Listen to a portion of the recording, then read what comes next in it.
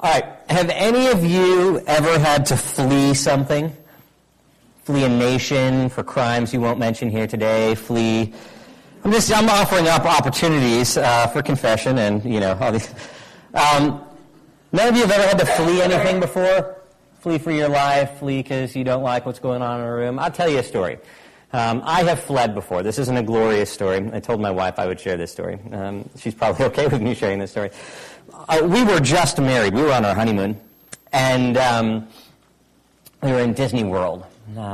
Great place to take a honeymoon, and we were going on all the rides. Now, you should know I'm not a roller coaster fan. I don't enjoy the dropping sensation because I can't control it, and so I don't like it.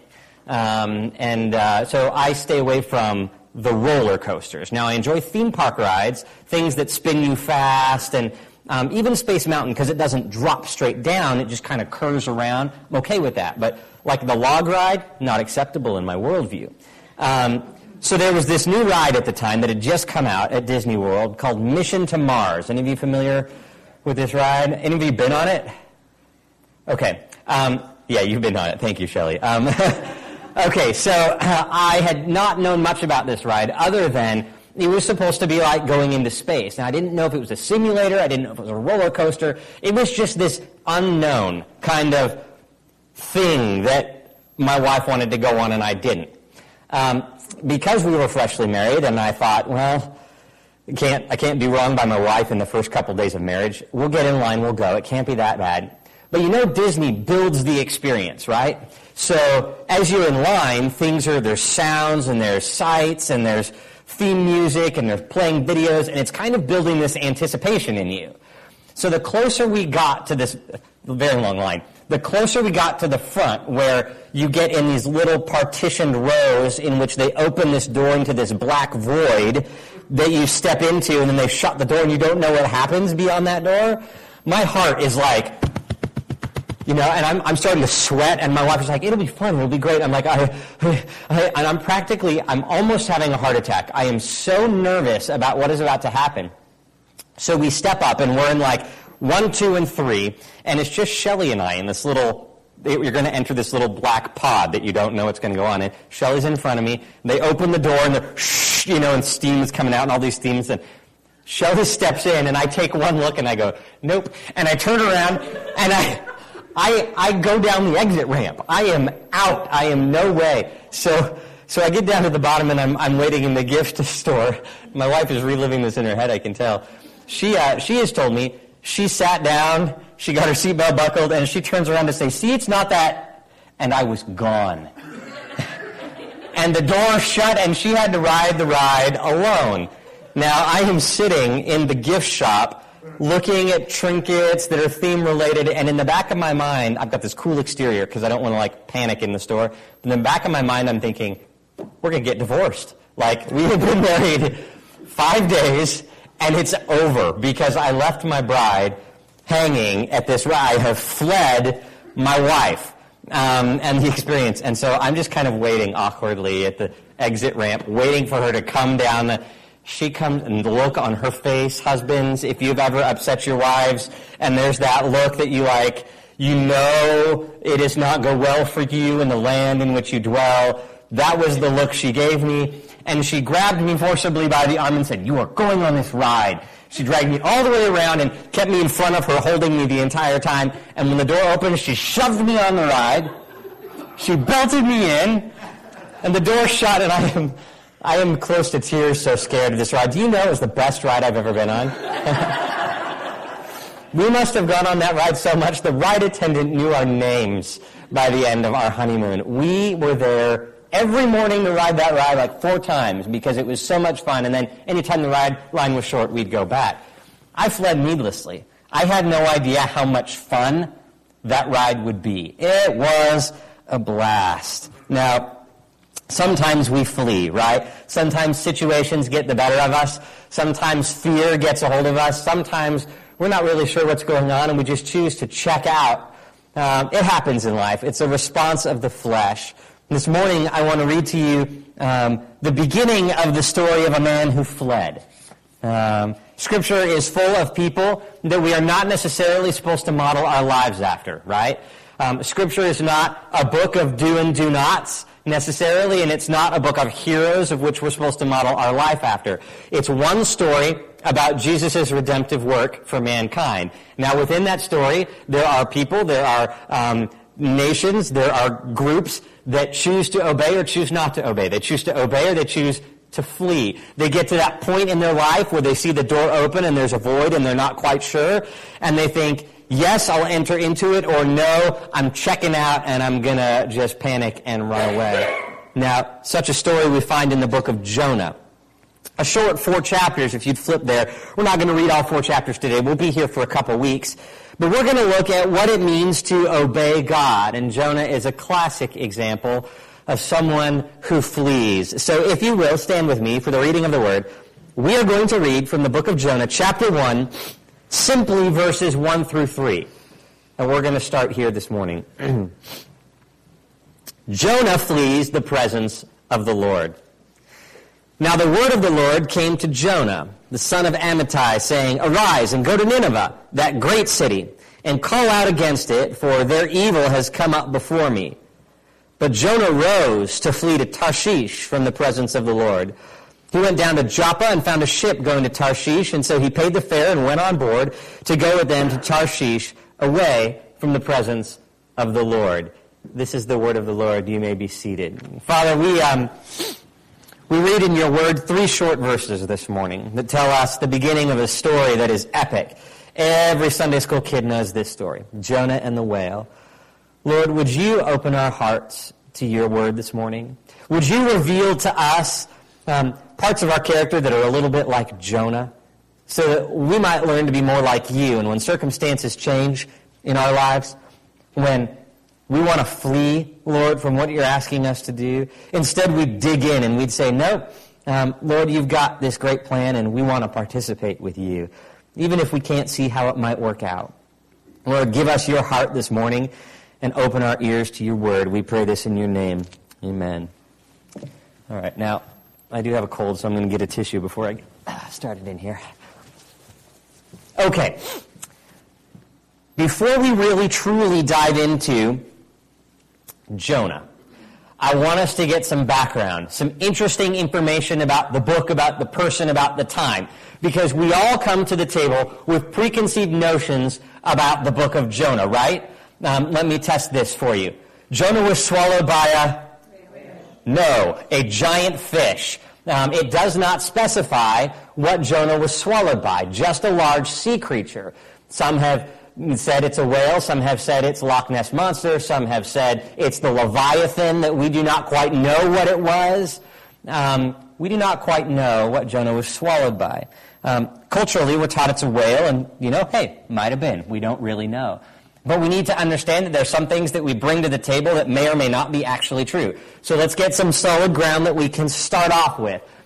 First and foremost, the title of the book is named after who? Jonah. Okay, that's an easy one. That's not a trick question, right? Jonah. That's the title from the main character. Although, who wrote the book, we're not quite certain. There are no indicators anywhere in the full complement of Scripture to tell us who wrote this book. Now, a lot of times people write a book and then it's named after them, right? So we can make an educated guess that perhaps it was written by Jonah. It is spoken in the first person. Jonah's telling his story, so it makes sense that he wrote it, although there is nothing in the book that says, I, Jonah, write this, or anywhere else in Scripture that says Jonah wrote the book. We're going to assume that that's who wrote it, though, because it makes the most sense. Jonah's name means dove, right? That's a good name for a boy. So his parents named him Dove. He was a servant of the Lord from Gath-Hepher. Okay, you see that in 2 Kings. We get that information. A little town in the tribe of Zebulun, a seafaring tribe there. Jonah lived during the reign of Jeroboam II during the northern kingdom, when there were 2 kingdoms in Israel, northern and southern. He lived during the reign of Jeroboam II. Again, you can find that in 2 Kings 14. And Jonah made a lot of prophets. He was a prophet, so he made a lot of predictions. And one of the ones that he made was that Israel's boundaries would expand. He was the prophet that brought good news to Israel. Israel, you're going to do great. Everything's going to prosper. Your kingdom will expand. And all of those things came true. This prophet was a Hebrew, the son of Amittai. He was the only Old Testament prophet to attempt to run from God. The only Old Testament prophet to attempt to run from God. There's a lot of prophets in the Old Testament, minor and major prophets, and some of them were asked to do some mighty strange things. If you've ever read the prophets, dancing naked in the streets and putting on plays for kings and doing all kinds of things, very strange, very difficult job. Jonah's the only one who chose to run. He's also one of 4 prophets whose ministries Christ talked about. Of all of the prophets in the Bible, only 4 are talked about by Jesus. One of them happens to be the prophet who chose to flee. The other ones are Elijah, Elisha, and Isaiah. So Jonah's in good company, right? You got Elijah and Elisha and Isaiah. These are like the powerhouse prophets, and the guy who fled. Those are the ones Jesus spoke about. Jonah's ministry had some parallels to his immediate predecessor, Elijah and Elisha. They ministered to Israel. They were called to Gentile ministry. Okay, so he's not kind of out of the ordinary. God's not asking him to do something he hasn't asked other prophets to do. So he's right in the vein of what God would have him do: preach to his people and speak to the Gentiles.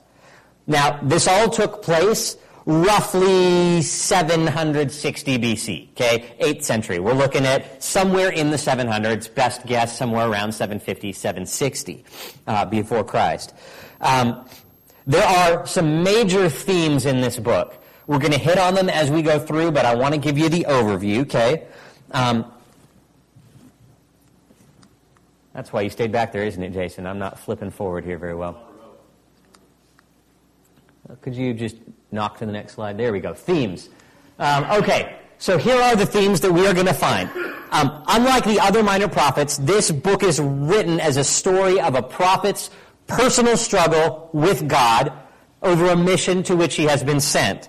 We're going to learn that there is sometimes personal struggle in following God. It's not always easy to do what God has asked you to do. We're also going to learn that God gives grace to his people and the Gentiles. It's not just about Israel, it's about the whole world. That's good news, right? Because we are all Gentiles who have been saved by faith in Christ. We're also going to learn that God's warnings, I warn you that you need to repent, these kinds of warnings in Scripture, also contain a promise for blessing. If you repent, it will go well with you, right? These are good things. And also, God's motives are shaped by a deep, deep love. Everything God does is shaped and characterized by his love for you, by his love for the world, by his love for the nation of which he speaks. The book of Jonah outlines similarly like this. You have Jonah's disobedience in chapter 1, Jonah's submission in chapter 2, Jonah's mission in chapter 3, and Jonah's motives in chapter 4. So it's disobedience, submission, mission, and motives. Very simple outline, 4 chapters, can't get it too complicated. A little bit about Israel.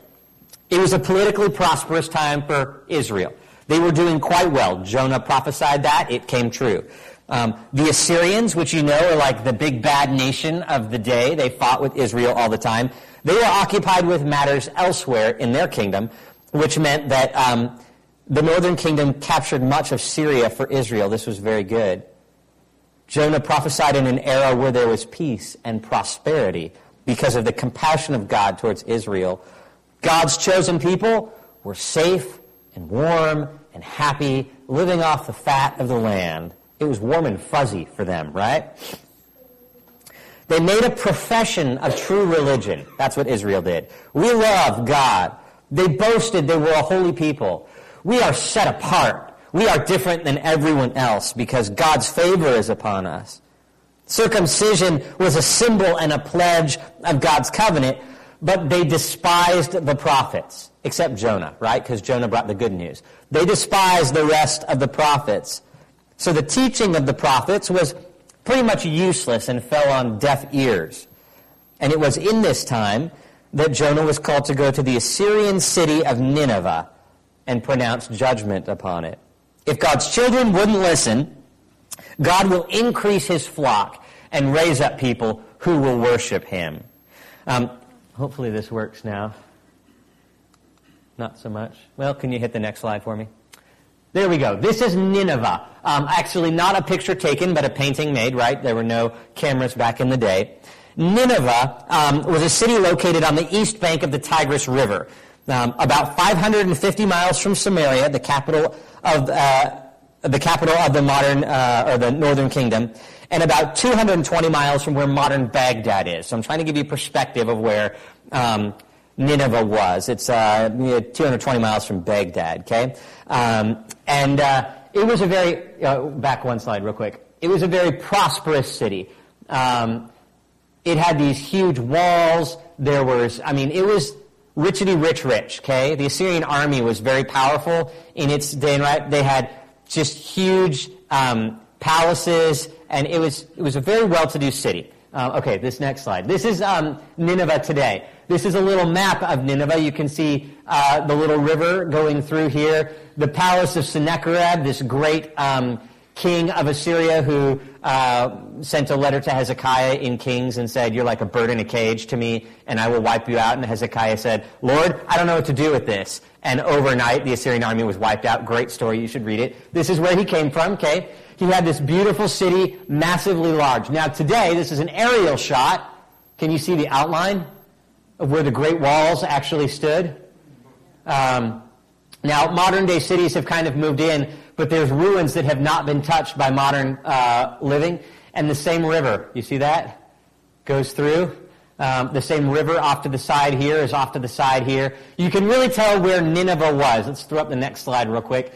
This is the remainder of one of Nineveh's walls, taken from the view of the river.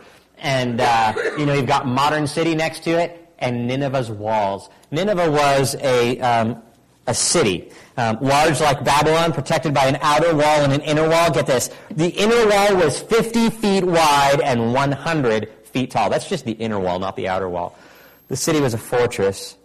And before Jonah arrived at this seemingly impenetrable city, 2 plagues had erupted there. One in 765 roughly, and one in 759, right about the time Jonah had arrived, just before. And then there was a total eclipse of the sun in about 763, all before Jonah arrived. Those things, those 2 plagues and eclipse of the sun, were considered by the culture of the day to be signs of divine anger from the gods that Assyria worshipped, divine anger upon the city for whatever reason. And it might explain why when Jonah showed up on their doorstep and said, "Repent because God's angry with you," the Ninevites were like, "Yes, we will, because we have experienced wrath and we don't want any more of it." God used some things to soften the hearts of the Ninevites for Jonah's message. Now, we've read the first 3 verses. I want to just break it down for you, right? The first 3 verses. Now the word of the Lord came to Jonah, son of Amittai, saying, and we're just going to stop there for a moment. There's a lot in this first verse. Jonah and the Lord had a relationship, right? The word of the Lord came to Jonah. He was a prophet. He spoke with God. God spoke with him. They had relationship. It's not like God showed up at some unbeliever's doorstep and said, "I want you to go carry my message," which God can do and has done in the past. But in this particular instance, God showed up to someone who knew God, loved God, followed God, obeyed God. His name literally meant dove, or a son of faithfulness. Jonah was the faithful guy, the guy who heard the good news and preached the good news. He was the preacher who had good messages for people. He not only believed in God, but he worked for God as a prophet. Literally what a prophet means is to receive the word of God and to speak it. To hear what God has to say and to say it boldly, regardless of the message. He understood God, listened to him so that he could repeat it to others, and he was well-liked because he always brought messages of blessing.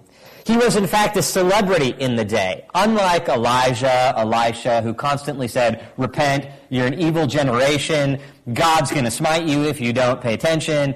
Those are not encouraging kinds of words, right? But Jonah brought the words like, God loves you. Things will go well for you. The kingdom will be blessed. Which message would you rather hear? Right? Jonah was popular. He'd come into town. Have you guys seen the VeggieTales version of this movie? If you have, you'll know this great they put it right in context. Jonah comes into town, huge party, because everyone wants to know, what's the good news, Jonah? What's the blessing that we're going to get from God today? It's fantastic. He was a celebrity. He was a good news bringer. Anywhere he went, good followed. Compared to other prophets, he had it really good. So we know that much about Jonah thus far. Verse 2 says this, God said, arise, meaning get up. Okay? Go to Nineveh, meaning get up, I have a job for you. Go to Nineveh, that great city, and call out against it, for evil has come up before me. Now this is a change in job for Jonah. Getting up is one thing. He gets up and he goes to the people of Israel, no big deal. But get up and go to what? A Gentile evil city? And proclaim a message of repentance and possibly doom? Again, if you've seen the VeggieTales version, but God, that can't possibly be right. They are not your people. That is a difficult job. I don't like to be the bad news bearer. I'm the good news bearer. Wherever I go, good happens. Jonah here is getting a job that is not like his other job. God gave him a specific instruction. Go to Nineveh, a very specific city in a very specific location, and tell them that what they're doing is something that I don't like. I think they're evil. Have you ever walked into a strange city and just stood on the street corner and said, God sees you're evil. Repent. No? Right? Awkward, right? It's a difficult job to walk to a city you've never seen, people who don't know the God that you know, and to say, God thinks everything you're doing is evil. Wants you to change your ways. That's really difficult. So let's not underplay what God has called Jonah to do. God has called Jonah to do something that's difficult, but he needs to be obedient. So what does he do? He doesn't do it. Arise and go to Nineveh, which implies getting up from his home, leaving his comforts, and going on a journey. Now, let's put this in perspective. The distance required a journey of about a month. Okay? If Jonah traveled the normal distance of 15 to 20 miles a day, then it would take him about a month to get from where he was living to Nineveh. It also meant that entire time he had to wrestle with the idea that he was going to have to preach a very difficult message to the people of Nineveh. That he was going to have to say things that were hard to hear for believers, let alone for people who do not yet know God. He was the good news bringer to Israel, not a repentance preacher to the Gentiles. That's how he viewed himself. The Ninevites were called evil in Scripture. God says, I've seen the evil which they have done. It's come up before me. That term, the word evil that we have in our Scriptures translated as evil, it's used 9 times in the book of Jonah in 4 chapters. That's a pretty heavy usage in 4 chapters. Each time, it refers to the connection between sin, the evil, and destruction and death that follows it. So when you read in Jonah in the coming weeks, the evil that is before the Lord, it's talking about the sin of the people. And when you hear about the destruction that follows evil, that's talking about the death that comes because of sin, okay? But it's interesting because this term isn't used just in relationship to Nineveh in this book. As we read further, we're going to see that this same term and the consequences of sin and destruction, sin and death, are applied to Jonah as well in his own heart and attitude. So God says, Jonah, get up, go to Nineveh. And then in verse 3, Jonah's made his decision, right? Addie's Children's Bible, basically Jonah says, I don't want to. You can't make me. I'm going to run away. That's pretty much, you're nodding. Yeah, it's a good story, isn't it? So Jonah tries to run away. But it's a very silly plan, as the Bible, my daughter reads, says, because you can't run away from God, can you? Jonah rose to flee to Tarshish from the presence of the Lord. He went down to Joppa, found a ship going to Tarshish. He paid the fare, went down onto the ship, and went with them to Tarshish, away from the presence of the Lord. How many times can you fit going away from the Lord to Tarshish, going away from the Lord to Tarshish, going away from the Lord in one sentence? God's trying to make a point here, and Jonah's speaking it. I was running away from God to Tarshish. To Tarshish is where I was going to run away from the Lord. I was going to flee the Lord to Tarshish on a ship, so I paid so that I could run away from the Lord. He's driving his point home. We can get the next slide, the map up here. Okay? It's always good to see kind of maps, right? So here's roughly where he boarded his ship in Joppa, okay? Here's the month-long journey to Nineveh overland. And here's the journey to Tarshish. He was trying to take a really long cruise in the opposite direction, physically and spiritually, that God wanted him to go. Nothing ever good starts with the word but. You've raised children, right? I really, you should not do X, Y, or Z. But everyone else is doing it. But I don't want to. When you're a parent and you hear the sentence start with but, you just want to put duct tape over their mouth and say, think carefully before you finish that sentence. This sentence started with, but Jonah rose to flee. Nothing ever good starts with but. It means we want to put our own conditions on something. It means we want to do something our own way. God told Jonah to rise up and go to Nineveh, but instead, Jonah rose up and went to Tarshish. And the two were not close, right? In any remote way, these things are not near one another. 220 miles from modern Baghdad and the coast of Spain. Now, what you need to know about Tarshish is, A, it's in the opposite direction from where God called him to go, but B, it was the city that was on the, quote, edge of the world for them. They didn't know anything beyond Tarshish in that day. There was undiscovered territory beyond that. Jonah said, I'm at the port of Joppa. Where can I go that puts me the absolute furthest from God's will? Where can I run away to that is the farthest place that man knows? Tarshish, great. It's on literally the edge of the world. If they were flat earthers, then they would believe that just past Tarshish, the world would literally fall off into nothingness. There was nothing there. It was just Tarshish, the end of the world, the most remotest place he could go. Being well-versed in scriptures and the Psalms, though, because he was a prophet of God, he knew he could not flee from God's presence. He could just flee from God's will. And the scriptures say things like, oh, where can I go from your presence? It says in the Psalms. Where can I go that your spirit will not find me? You search the earth. Your eyes roam back and forth. He knew he couldn't get away from God, but he was going to get away from what God wanted him to do. His actions clearly stated, I'm resigning.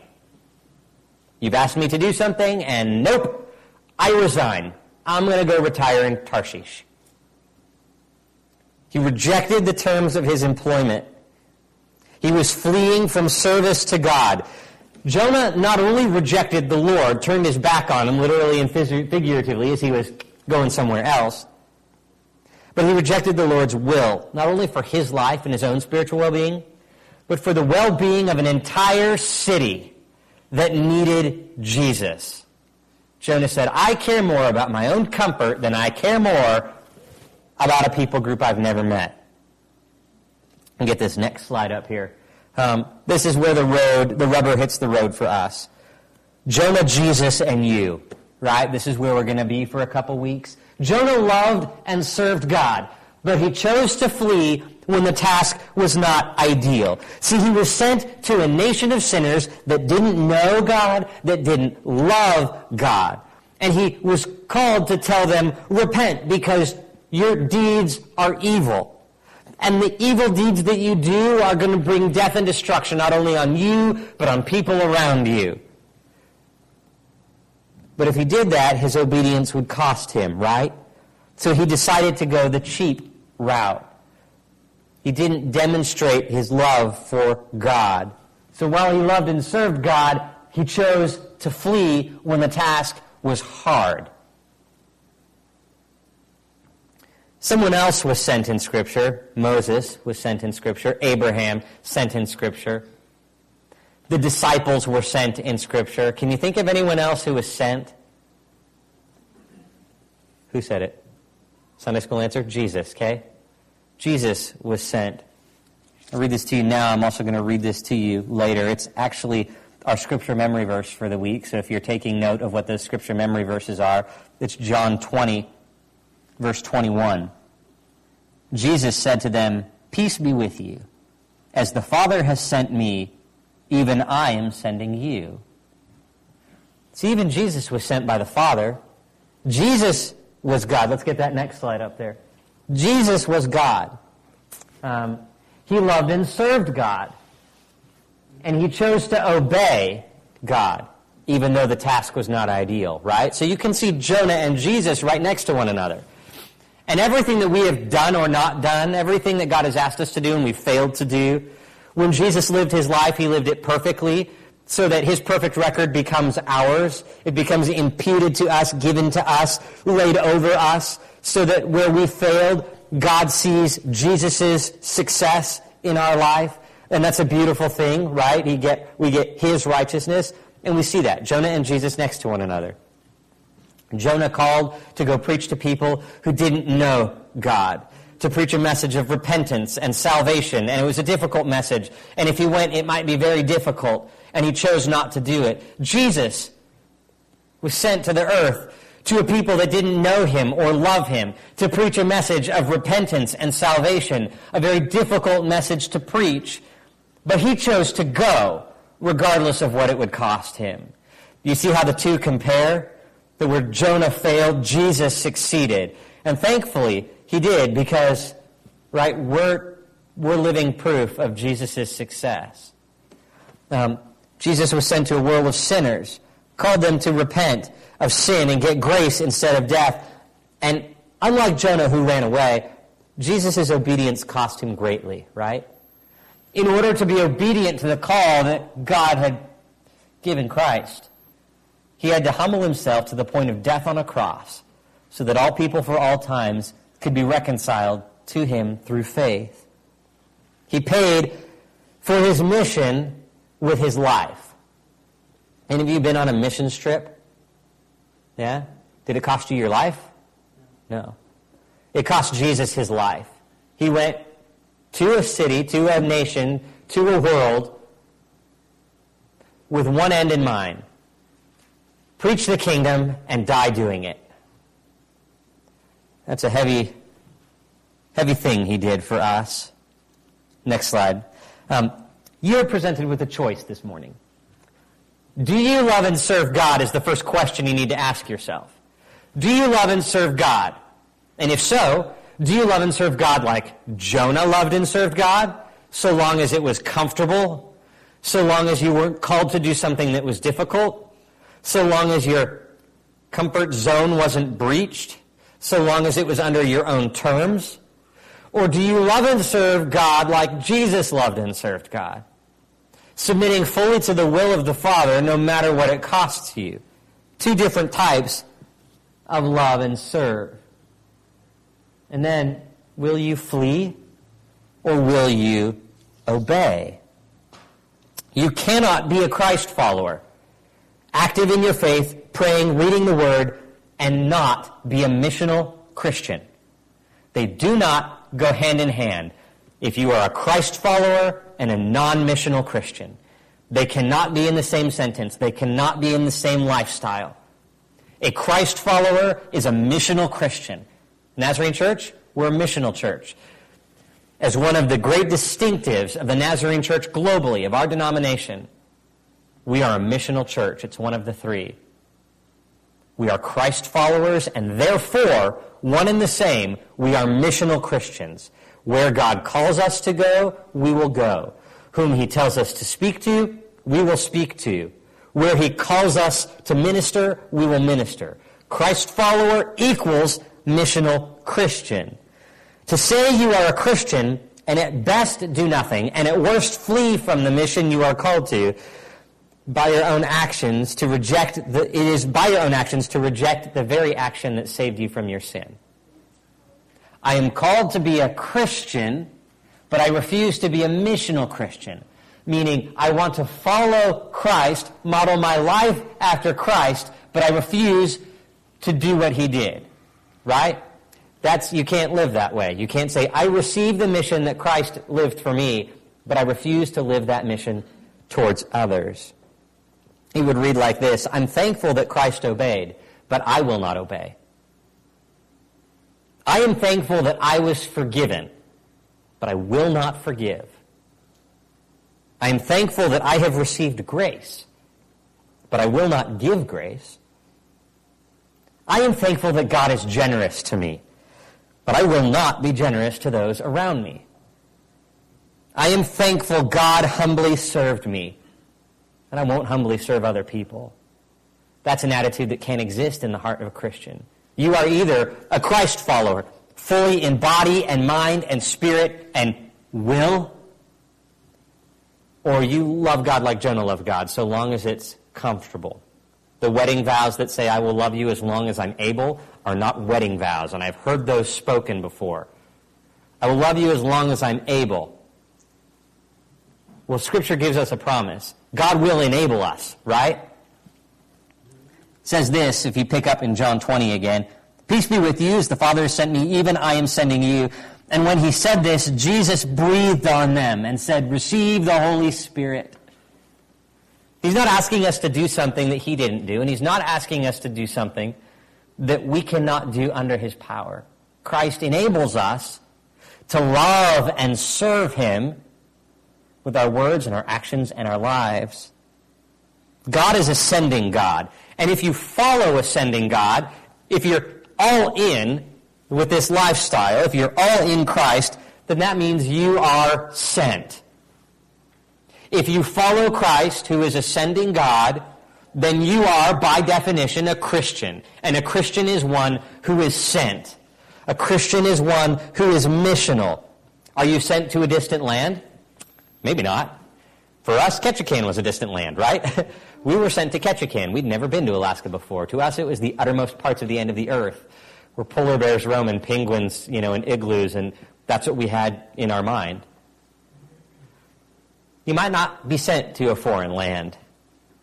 Most Christians, not sent to overseas missions. There are a few that are, and it's a calling. You're probably not sent to a distant land. More likely, and most certainly, God has sent you to where you are. Where you are currently is where you have been sent. Does that make sense? Okay.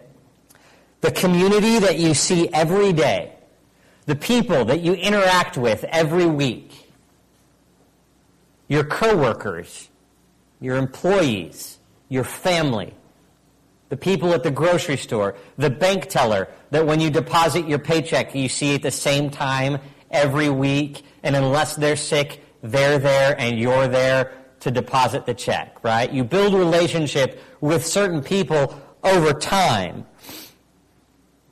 Who has God called you to build relationship with? Next slide.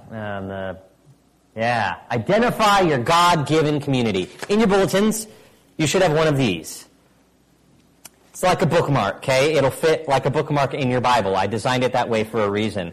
I'm clever and crafty so that you can have this with you.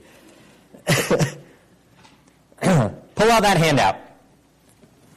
The average person on the face of the planet interacts with between 8 and 15 people regularly. The same 8 and 15 people regularly every week. This community of 8 to 15 people that you interact with regularly, that you see in various doings, is unique to you and you only.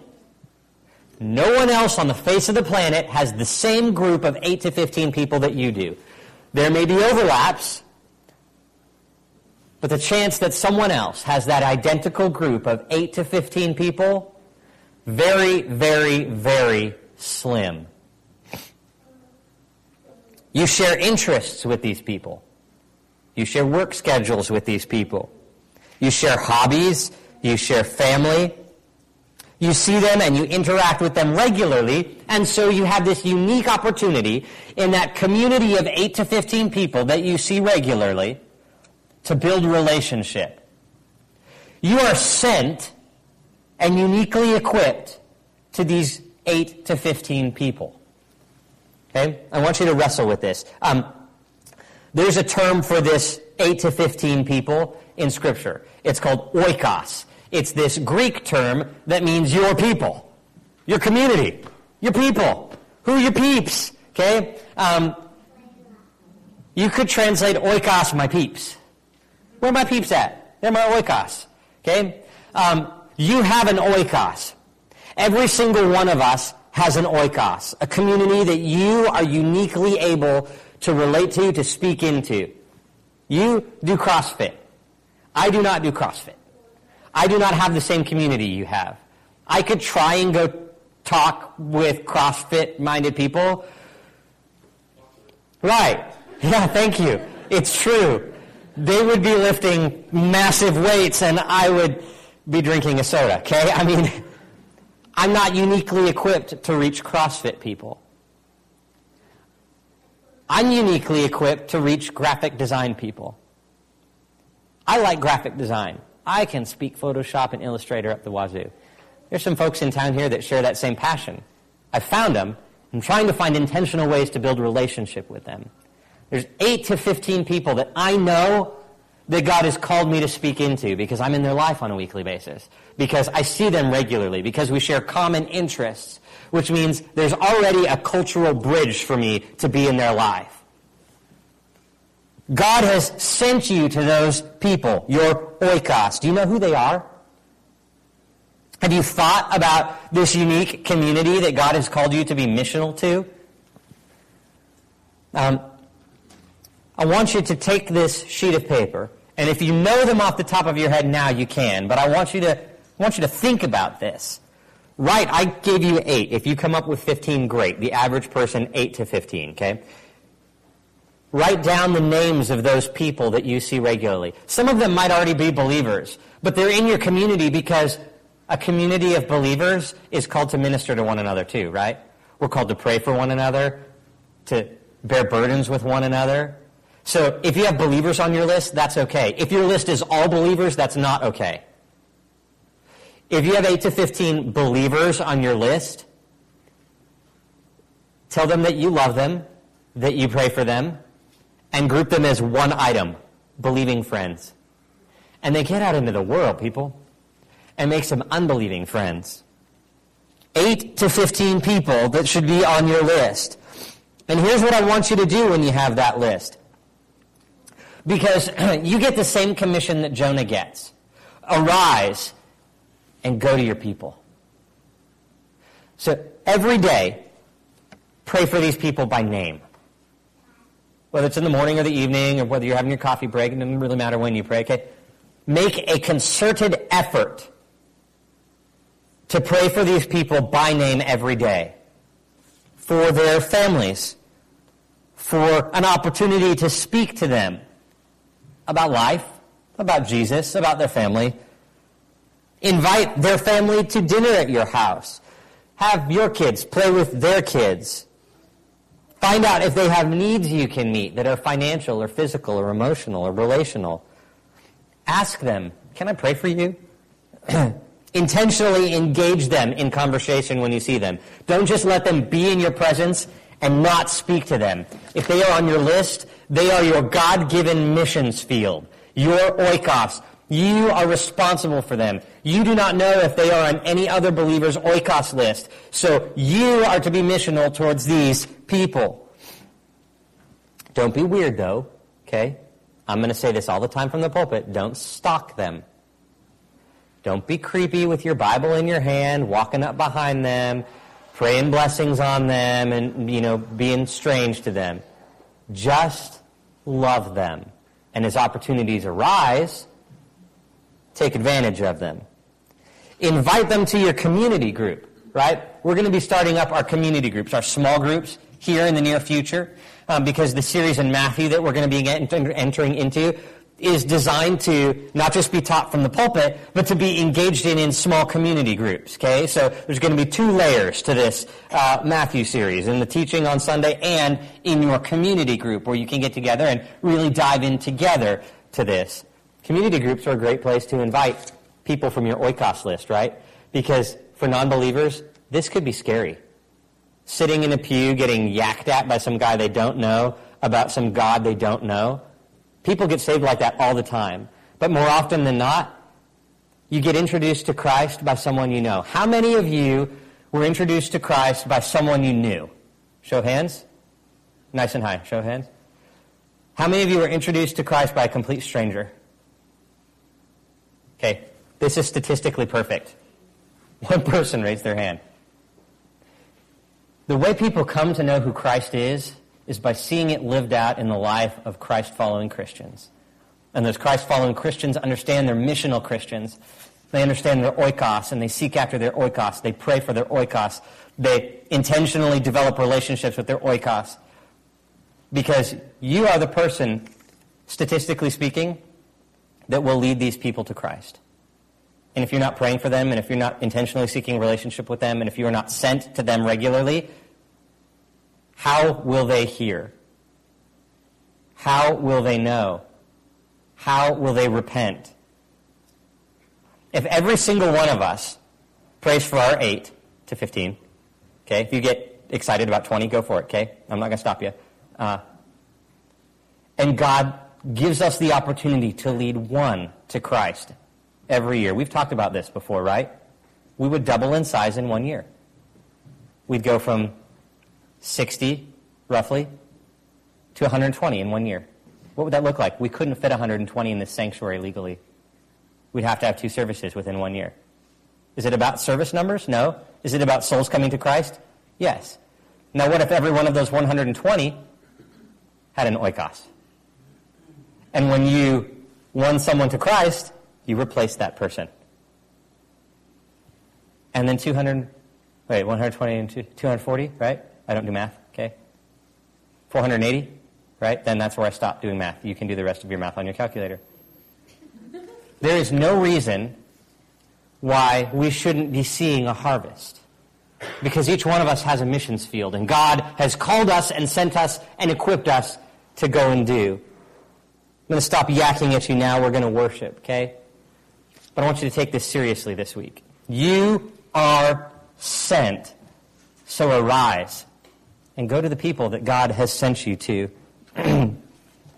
Pray that God provides you opportunities and encourages your heart and their heart as you minister to them. Amen?